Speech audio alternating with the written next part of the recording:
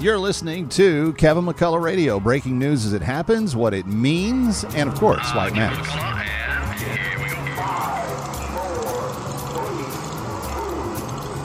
Obliterating confusion. Amplifying truth. And pursuing clarity. Kevin McCullough, now. All right, we've got a lot of things that we're going to tackle from the legal perspective today. Should a disgraced governor who's never taken responsibility for killing 8 times the number of people that the terrorists did on 9/11 be given the reins of power again? We'll talk about it. Plus, Andy McCarthy here on the latest on those warrantless searches. Stay here. Binge thinking. Kevin McCullough. Something interesting is happening with this. Kevin McCullough, let me start with you. I found this thing at townhall.com by Kevin McCullough. The big dog has come out of nowhere. Kevin McCullough. I just want to help people think. Nationally syndicated radio host and author of No He Can't. He's playing the role as well as anybody could. Kevin McCullough is a nationally syndicated radio host and author of No He Can't. The odds are he's right. It's Kevin McCullough Radio.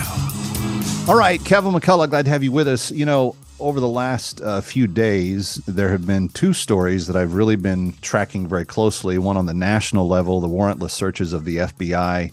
But here locally, it has really become a point of fascination. And when my national audience gets a hold of this, they kind of puzzled by all of it.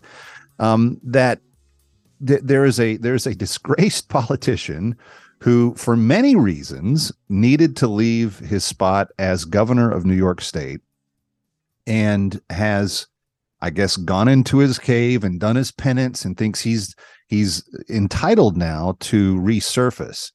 And just some background thinking on why this is important to me as you're listening to this today. I'm keenly aware of the failures of humanity and how people constantly make mistakes and try to move on with their life. And sometimes people learn from their mistakes and they grow.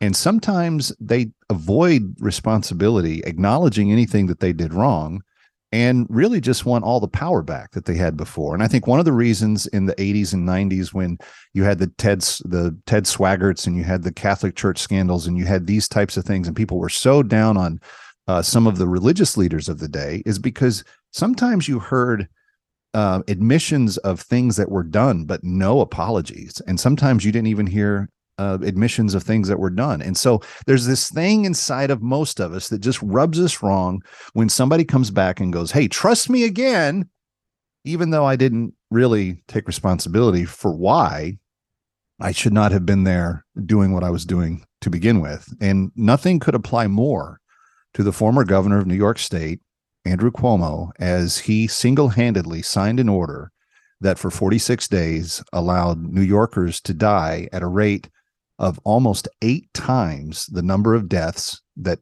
Al-Qaeda carried out in the 9/11 attacks. And we're talking about the COVID-19 order to put COVID-positive patients inside of nursing homes.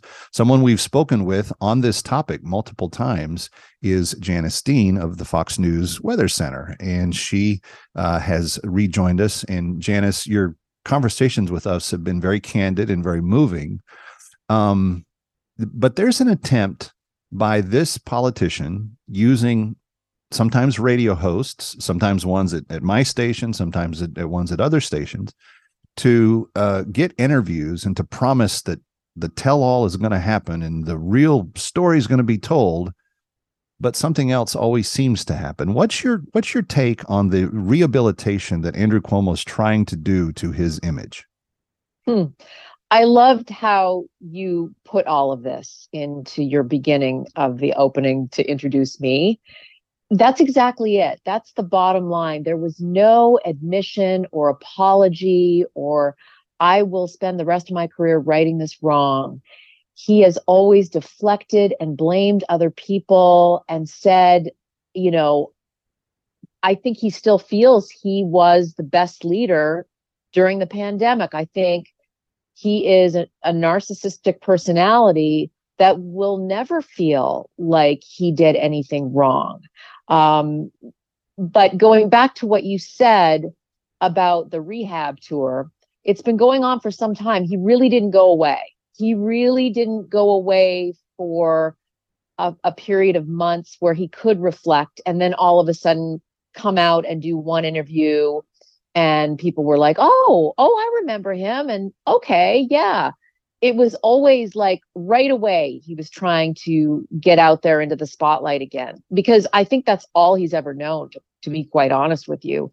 He grew up in the governor's mansion. He himself was in the governor's mansion. He's always been in politics. The Cuomo name has been out there for decades.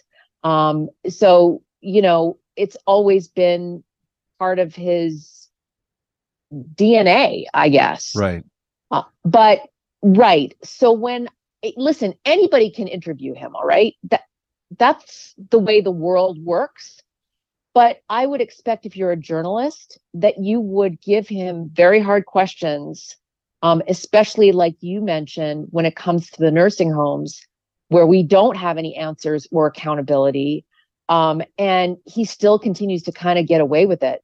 Like I said, blaming everyone else, not really answering the questions, and then bringing it back on himself. The most recent interview that he did with Rita Cosby on WABC, he was going on about my father when he died, and I blame the doctor. Well, that's not the same. Your father didn't die alone in a pandemic without his family around, with an order of sick patients going into the place where he lived. Right. It's a completely different situation.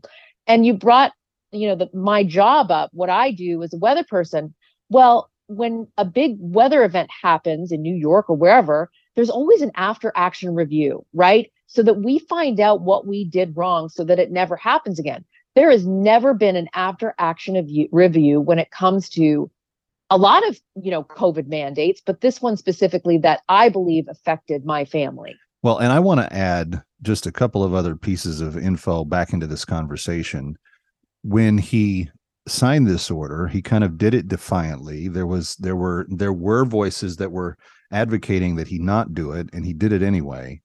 And then as the pandemic wore on, during the pandemic, spent time that you would have thought he would have been using to try to solve the pandemic, cure the pandemic, be a solution provider in the pandemic. But instead, he spent time writing a book with a huge advance.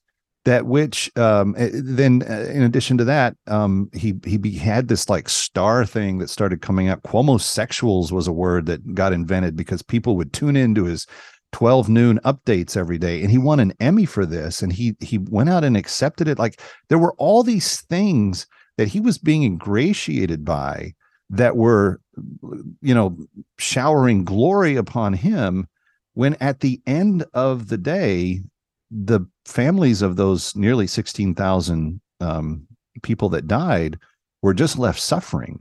And I just can't accept the fact that if you were the one that signed the order that caused the people to die at 8 times the rate of the terrorists of 9/11, and I'm not going to stop saying that, because 16,000 people is probably the greatest number of deaths caused by an individual in our state's history. It's very important that we remind ourselves of the facts and say, but until there's some sort of responsibility taken, we can't let this happen again, and he can't have the reins of power again. You're absolutely right. And last week, I, testified in Congress, finally, to raise awareness in Washington, D.C. of what happened, not only in New York, but there were several other governors that had the exact same warning. New Jersey, Michigan, lots of states that did it. Yeah. Absolutely. And they probably did it because they followed Cuomo's example.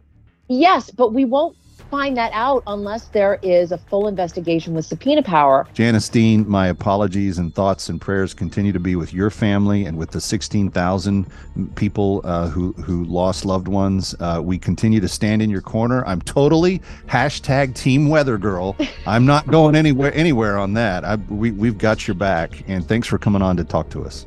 Well, listen, and thank you for staying on the story, because I appreciate it, and so do my fans. So do the family members. Yeah, you've got it. All right, Kevin McCullough, we've got a lot more to get to. Stay here.